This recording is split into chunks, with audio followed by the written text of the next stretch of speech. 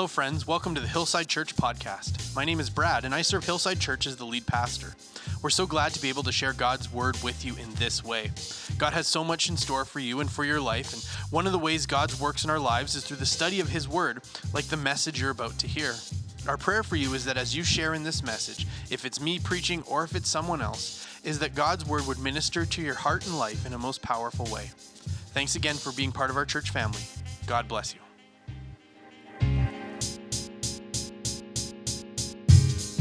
This week, you can turn to Luke chapter 23 if you'd like to follow along in Scripture this morning. This week, we're starting our series that will be leading us all the way through to Easter, is this week, and for the subsequent weeks, all the way through till Easter Sunday, we're going to be participating in this series. And what we're going to do is we're going to start our journey with Jesus and the cross from Jesus on the cross. We are going to take a look at some of the things that Jesus says while He's on the cross and what they mean for us and how we can understand what He said in the light of our lives today. And we're going to look at them in somewhat of a chronological order. There's a few things that Jesus said that we're going to group together, or there might be a couple things that we're not going to be able to talk about all of them, but we're going to take a look at the words of Jesus from the cross. Now, if you're unsure of who Jesus is and why He was on the cross, come and see me after the service, and I would be glad to share all of that with you and be glad to take you on that journey. But for our time together this morning, what we know is that Jesus has been sentenced to death, essentially under a charge of blasphemy. Essentially under a charge of claiming to be God. It was against Jewish law for anyone who wasn't God to claim to be God.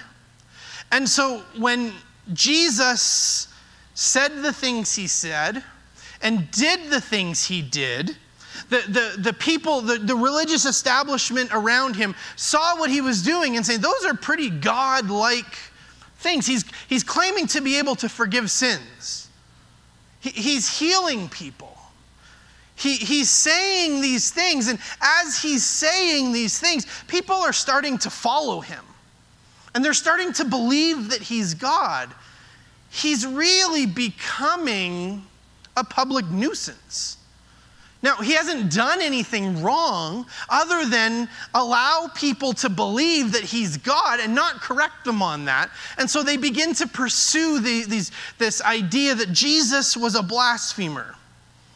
Now, of course, we shouldn't claim to be God if we're not God. But Jesus had one really large exception to that. He was God. And so He's innocent of blasphemy because He is what they're accusing Him of.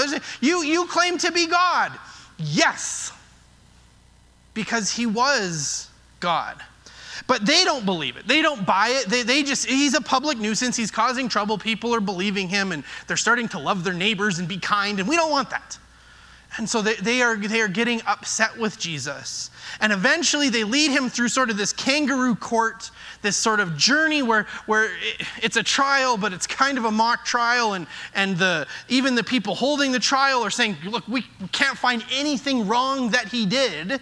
But the crowd and the public pressure is just so great that eventually those who decide what happens to a man who's guilty of a crime decide that a man who they know isn't guilty of the crime still needs to be crucified.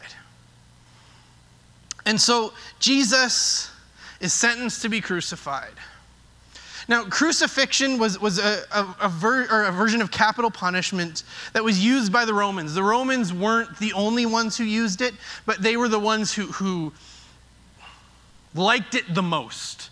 They were the ones who leaned into it the most, as other cultures would do it, but the Romans, they really saw crucifixion as their thing.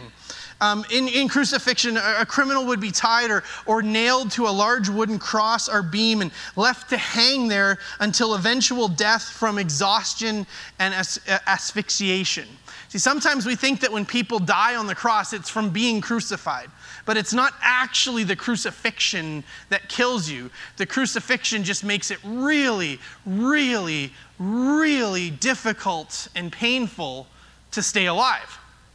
And so as you hang on the cross, you're not going to die from the nails in your wrists. You're not going to die from the nails in your feet. That's not going to be what kills you. It's hanging on the cross and trying to breathe. It's hanging on the cross and your bones and your ligaments and all of the parts of your body that are left hanging, and you're going to have to pull yourself up to try and get a breath. And as that's happening, it's hurting more and more, and your body's getting weaker and weaker until eventually you essentially suffocate because you're too tired to breathe, because it hurts too much to breathe. You don't suffocate from lack of oxygen. You suffocate because you can't bring yourself to breathe in anymore. And so you suffocate while you're just hanging there. Now, a couple of notes to help us what's understanding in this moment. The Romans used crucifixion in a couple of different ways. First, it was meant to be unspeakably cruel. They knew that crucifixion was a terrible way to go, and they used it for that reason. Because when someone was crucified, really what they were doing with their crucifixion was making an example of them. They were making an example to say, you need to fall in line, you need to listen to us, or this is what could happen to you. So they did this thing that was, unspeakably cruel. It was also mercilessly lingering. As we just mentioned, it wasn't a quick process. Sometimes people would hang on a cross for days and days and days before their body would finally give out. And so it was meant to look terrible, but it was also meant to be experienced terrible. That if you were a troublemaker and you knew that crucifixion was potentially hanging over your head, you were meant to be aware that how difficult this was. It was also meant to be inescapably public. Again, to serve as an example or a warning for other people, crucifixions would take place in public places. They would usually take place right outside the main city gate, so that as people would come and go from the city, they would be forced to see these things. And it was also meant to be publicly certifiable. So the public part of it was meant so that people would have to see it, but then also people would know that it happened and know that that person was dead. The death occurred visibly and undeniably on the cross so that everyone would know that they died. That it was meant to be a picture to everybody, so there could be no confusion, there could be no wondering. Whatever happened everyone knew what happened to them. And so crucifixion always took place on a low hill outside of the main city gates. Because, like I say, it's a bottleneck. And so everybody comes in and everybody comes out, and everybody has to see it. And so as we would be journeying with Jesus to the cross, we would find that Jesus has been through his so-called trial of the Jewish leaders, multiple beatings, Pilate's verdicts, and now he's been nailed to a cross, hanging between two criminals who were being justly punished for their crimes. More on them next week. But Jesus is forced to carry the horizontal piece of his cross to the place of his execution, just outside of the main gate the main gate on the north of the city of Jerusalem. His clothes are being gambled for as he hangs hurt and humiliated for no other reason than that the leaders hated him. We're going to talk about the fact that they were gambling for his clothes and what that meant in terms of actually fulfilled prophecy from Psalm 22 in a couple of weeks. But Jesus is crucified between two criminals. And as Jesus is nailed on his cross and it's lifted high into place, Jesus' head and shoulders would have been about 9 feet high as he's put on display for all to see. And he would have been looking out over all of those gathered to witness his death. The Roman soldiers who beat him and nailed him to the cross. The Jewish religious leaders who were plotting, planning, and their accusations were the reason that all of this was taking place. Those who had just finished beating him, mocking him, spitting in his face before handing him over to the Roman guard. And the gathered masses of people who had been shouting, "Crucify him."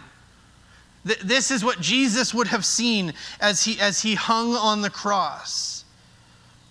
And even though not all of them were the ones that physically drove the nails into Jesus, the Apostle Paul would later say in Acts chapter 2 that they indeed were the ones who crucified him. And so Jesus is crucified on a cross, publicly displayed as a picture of what it means when you're a troublemaker. And out he looks across this massive humanity that's gathered to witness this event. And it's into this very scene, as Jesus is raised up on his cross, that Jesus speaks his first words on the cross.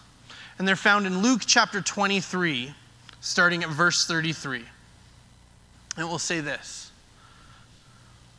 When they came to the place called the Skull, they crucified him there, along with the criminals, one on his right and the other on his left. And Jesus said, "Father, forgive them, for they do not know what they are doing." And they divided up his clothes by casting lots. Today we're going to look at the phrase, "Father, forgive them, for they do not know what they are doing." It's a remarkable thing that even in this moment, where Jesus is first introduced to this incredibly agonizing pain as a crowd has gathered. And the crowd was probably tremendously large, because you remember just a week ago, the entire city came out to welcome Jesus in what we would call the triumphal entry, what we would call Palm Sunday. The entire town had come out to welcome him. Since then, the entire town has turned on him. And so as Jesus is being crucified, there's a large group that's gathered to watch him. And it's in this moment where we get one of the most, if not the most, clear picture of Jesus' heart. Jesus' concern wasn't for himself. It wasn't for his circumstances. He didn't look down from the cross and begin to contemplate the decisions that had led him to that place. He didn't hang on the cross and begin to wonder which of the legion of armies of angels that he should call down to fix this travesty. But the thing that flows out of Jesus' heart in this moment of undoubtedly excruciating emotional and physical pain is to look out on all of these faces, and his heart is, "Father, forgive them." He asked the Father to forgive the Roman soldiers who had mocked him, spit on him, beat him, yanked out his beard, whipped him, put a crown of thorns on his head, and nailed him to a cross. Jesus asked for forgiveness for the angry mob that had mocked him and called for his crucifixion. And yet he says, "Father, forgive them." From the cross, experiencing death in incredible, treacherous pain. And his response is to forgive. Jesus was willing to forgive them. Forgiveness was, in fact, the reason Jesus was on the cross. The words, "Father, forgive them," show the merciful heart of God. But there's actually a lot more taking place here that as we read this, if we don't fully go deep on everything, that we can even miss, that makes this even more meaningful. Not that there needs to be more meaning, but there is so much depth in this statement. When Jesus prays, "Father, forgive them," we see so many things about who Jesus is. In this moment, as Jesus prays, "Father, forgive them," he was fulfilling Old Testament prophecy. In Isaiah chapter 53, verse 12, we read these verses about the coming Messiah. He was poured out his life until death. And he was numbered with the transgressors. He was numbered with the guilty. He was seen as someone who was guilty. He was counted as guilty. As Jesus hung on the cross, dying the death of a criminal, he was counted as one of the transgressors. But it goes more. For he bore the sins of many and made intercession for the transgressors. Intercession means prayed for. And so we read that Isaiah, hundreds of years before Jesus, said that one of the things the coming Messiah was going to do was he was going to be considered a lawbreaker. He was going to be considered a sinner. He was going to be considered as someone in the wrong. But as he's being counted as one of them, he will be praying for them. He was going to be killed like someone who deserved it, but he was going to be sinless. But he would pray for all of those who did deserve it. Isaiah says the Messiah would pray for those who were killing him, and from the cross, Jesus interceded for sinners. From the cross, Jesus prayed for those killing him. Well, there was more than just fulfilled prophecy. And we see in this picture that Jesus was doing what he does now. He was doing then what he does for us now. See, all people enter this world, and it doesn't take us, we enter this world and we're separated and estranged from a holy God because of our sin. But Scripture will tell us that because of the work of Jesus Christ, that he alone stands in the gap between God and man. He alone meets the righteous requirements of the law, opening the way of God's presence once and for all through his death on the cross and resurrection on the life, that we are able to access the Father because of the Son. In 1 Timothy chapter 2, verse 5, it will tell us, today the risen, glorified Jesus remains their one mediator between God and mankind. That Jesus' role is to provide the righteousness for us to be able to be in relationship with our Father. That our forgiveness comes through Jesus. And so we see Jesus doing that very thing at this moment. As he's dying for the sins of mankind, Jesus comes to the Father on behalf of all of those who are killing him. And he says, Father, forgive them. Father, don't count their sins against them. Father, don't view them through the lens of what they're doing. Father, forgive them. See, Jesus did that then.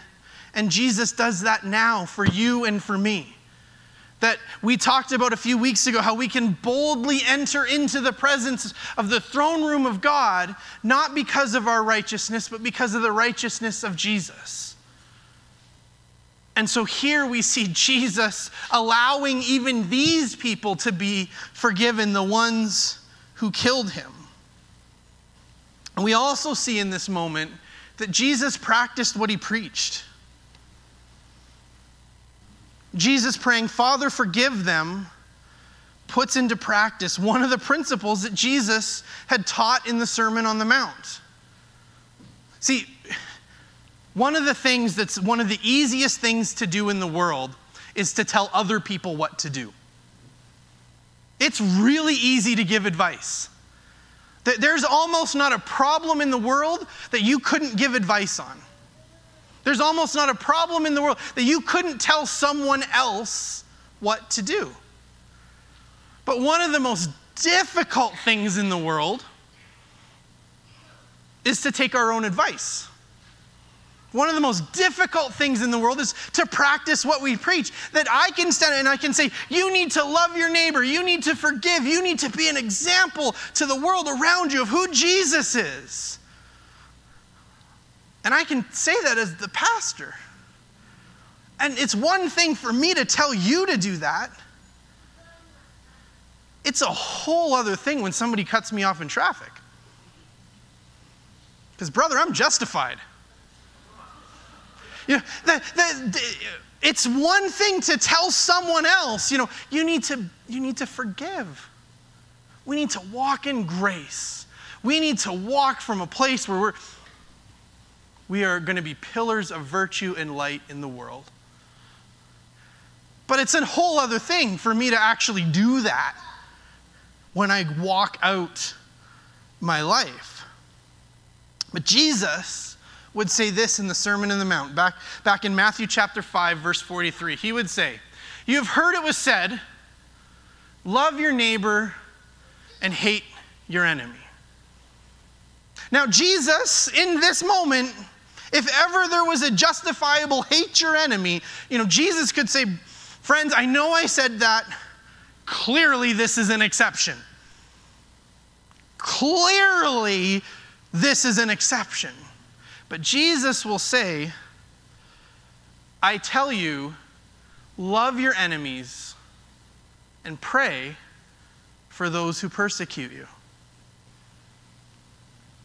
As Jesus was being killed, he prayed for those who were killing him.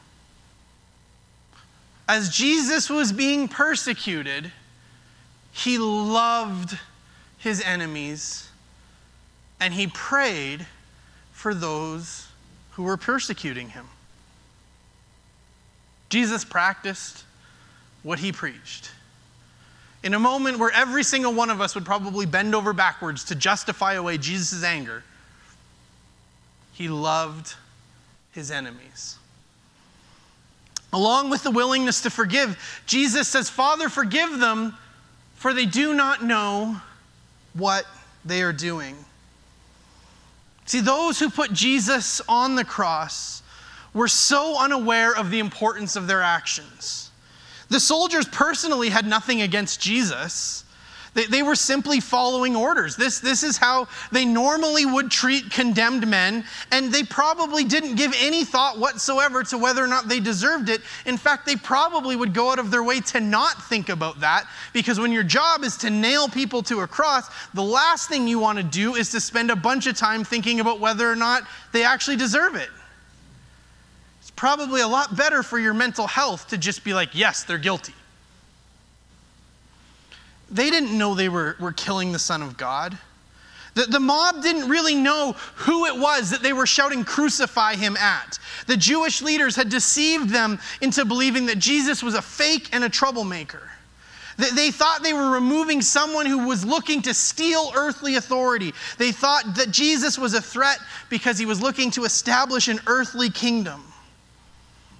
But they missed the purpose of Jesus' life and ministry. Because they missed his purpose in life, they didn't understand his purpose in death. Jesus was not dying because of them. Hear this, Jesus was not dying because of them. Jesus was dying for them. Jesus wasn't dying because of these men's actions, these people's actions. Jesus was dying for these people. He didn't come to remove the teachers of the law. He came to redeem them. He didn't come to conquer Rome. He came to save Rome. Unfortunately for the chief priests and those in the crowd that day, they had no clue why Jesus was really dying. And so when we read Jesus not only saying, "Father, forgive them," but "Father, forgive them because they don't know what they're doing," Jesus revealed his infinite mercy. He still loved them and wanted to see these people forgiven. Jesus gives us this incredible picture of what forgiveness looks like. How in the world are we able to stand and say, "I'm not going to forgive them," when Jesus is literally bleeding and desperate for breath as he lifts his beaten body, broken up and down on the spikes in his feet and in his wrists, and the first words that he prays are for forgiveness? What a picture for us to understand. See, our society has lost the concept of forgiveness. We are taught you don't need to forgive. We're taught to cut people out. We're taught to move on. We're taught to become offended. We're taught to disagree with people, but not look for reconciliation, not to offer forgiveness. Forgiveness isn't given a second thought because we're taught to only look to connect with people in a way that doesn't require us to do something like that. And instead of focusing on our Savior, his sacrifice, and his incredible example of showing love, grace, and forgiveness to the people that literally hated him and were killing him, we can get focused on bashings or burnings or cancelings or anything to give us an air of superiority over our reactions. But can you imagine a world where we take this example and actually follow through on it? Where we can show grace and forgiveness to someone when we feel wronged. Jesus, our Lord and Savior, God in the flesh, could have come down from the cross at any time. The soldiers would mock him. And they would say, come down from the cross. If you're really God, you come down from... Jesus could have come down from the cross. It was within his power. Jesus, when Pilate would question him about his kingdom, and he would say, look, if this was a war that I wanted to fight, my Father would send down legions of angels. And all the might of Rome couldn't stand up to God. But he chose to take our sin onto himself so that we could have eternity with him in heaven. He chose to forgive. He chose to fulfill God's plan of salvation for us. And he also showed unlimited love and compassion through his humble, loving, and compassionate prayer. In his great love, he gave his life so that we might have forgiveness. So we no longer be separated from God upon receiving his free gift of salvation. If you've already received his gift of salvation, may you never take the love, forgiveness, and compassion that he has for you. May we never take it for granted. May you never forget that when he died for your sins. It was for your sins, and even when you sin today, he still forgives you because of his complete sacrifice for you. May you be moved all the more by the compassion, grace, and love he has for you as we reflect on the prayer he prayed. As the prayer was for you, as well in part, it was our sin that put him there. Jesus, who died from the cross and rose from the dead, is still willing to forgive today. He's still praying that prayer on your behalf today. Whether you know him or not, Jesus is still praying that prayer over you and your life today. Father, forgive them. He has not lost any amount of mercy or grace, but is ready to pour it out on all who call on him. His mercies are new every morning. You can be confident that if you ask, he will forgive.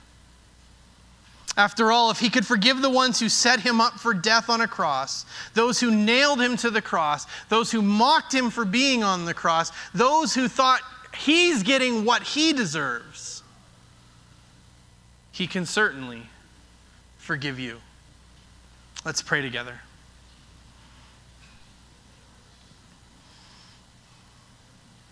Father God, Lord Jesus, as we read these words, as we read this account of you on the cross, we are awestruck by your heart. God, Our words fail us as we attempt to try and even understand the heart of mercy and grace, the heart of compassion and love that you expressed when you prayed, Father, forgive them. They don't know what they're doing. God, how can we as people even begin to reconcile that understanding? And yet, God, this love that's so far beyond us, God, it's the love you have for each one of us. God, for each one gathered here today, each one watching online, each one listening, God, you have forgiveness for each one of us.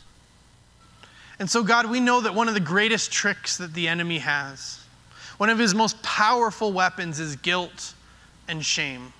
One of his most effective ways to drive a wedge between us and you is to cause us to feel guilty for the things we've done. And yet, God, in this moment, what we don't see is even a Savior that says, if you want to be forgiven, come to me. But God, in this moment, we see a Savior that says, Father, forgive them. God, your love is not just a reactionary love. God, I thank you that your love is proactive, that your love reaches for us, that your love wants to pull us into you, that you don't just wait for us to come to you, but God, I thank you that you come to us. And so, God, I pray for each one gathered here today that may be struggling with guilt or shame in their life. May the love of God be extended into their life in this moment. And in the name of Jesus, we pray that that guilt and that shame would be removed, that it would be taken away, that they wouldn't walk in guilt, that they wouldn't walk in shame, that they wouldn't walk in fear or condemnation. God, that your grace, your love, your mercy, your forgiveness would extend to us all today. God, I thank you so much that for the story of my life, God, you have been such an incredible God of forgiveness. And God, I pray that you would help us each to live each day, walk out each day, knowing that we're forgiven, knowing that you have unlimited levels of love and compassion for us. God, I thank you for your heart that was on display this morning. And God, I pray that for each one of us, we would be able to see, understand, and apply that heart in our lives in a new way today. And that we would be able to walk away this morning different than when we came in because of your heart of compassion for us. Lord Jesus, we do our best to love you. And we know that you love us perfectly. And God, I'm so grateful for your love in our lives today. In your name, Jesus, we pray. Amen. On a hill far away stood on. Thanks again for being a part of this message from Hillside Church. We pray that God was able to speak to you through what was shared. We're so grateful to be able to share God's word with our church community and family, and that includes you. And we'd love to hear from you. You can find us on Facebook and Instagram at Hillside Airdrie. You can contact us through email at info@hillsideairdrie.ca, or you can go to hillsideairdrie.ca and click on Contact Us from the main menu. Or you can find our pastoral team contact by clicking on Our Pastors from the Our Church drop-down menu. Our vision for everyone that shares in Hillside Church is that they would know God, know His hope, know His purpose, and know His power in their lives. And we pray this message ministered to you. At Hillside Church, we're a family not by blood, but a family that's been bought by blood. As family we go. Till my trophies at last I lay down, I will cling to the old rugged cross and exchange it someday for a crown. in that old rugged cross, stained with blood so divine, a wondrous beauty I see. On that old rugged cross, Jesus suffered and died to pardon and save.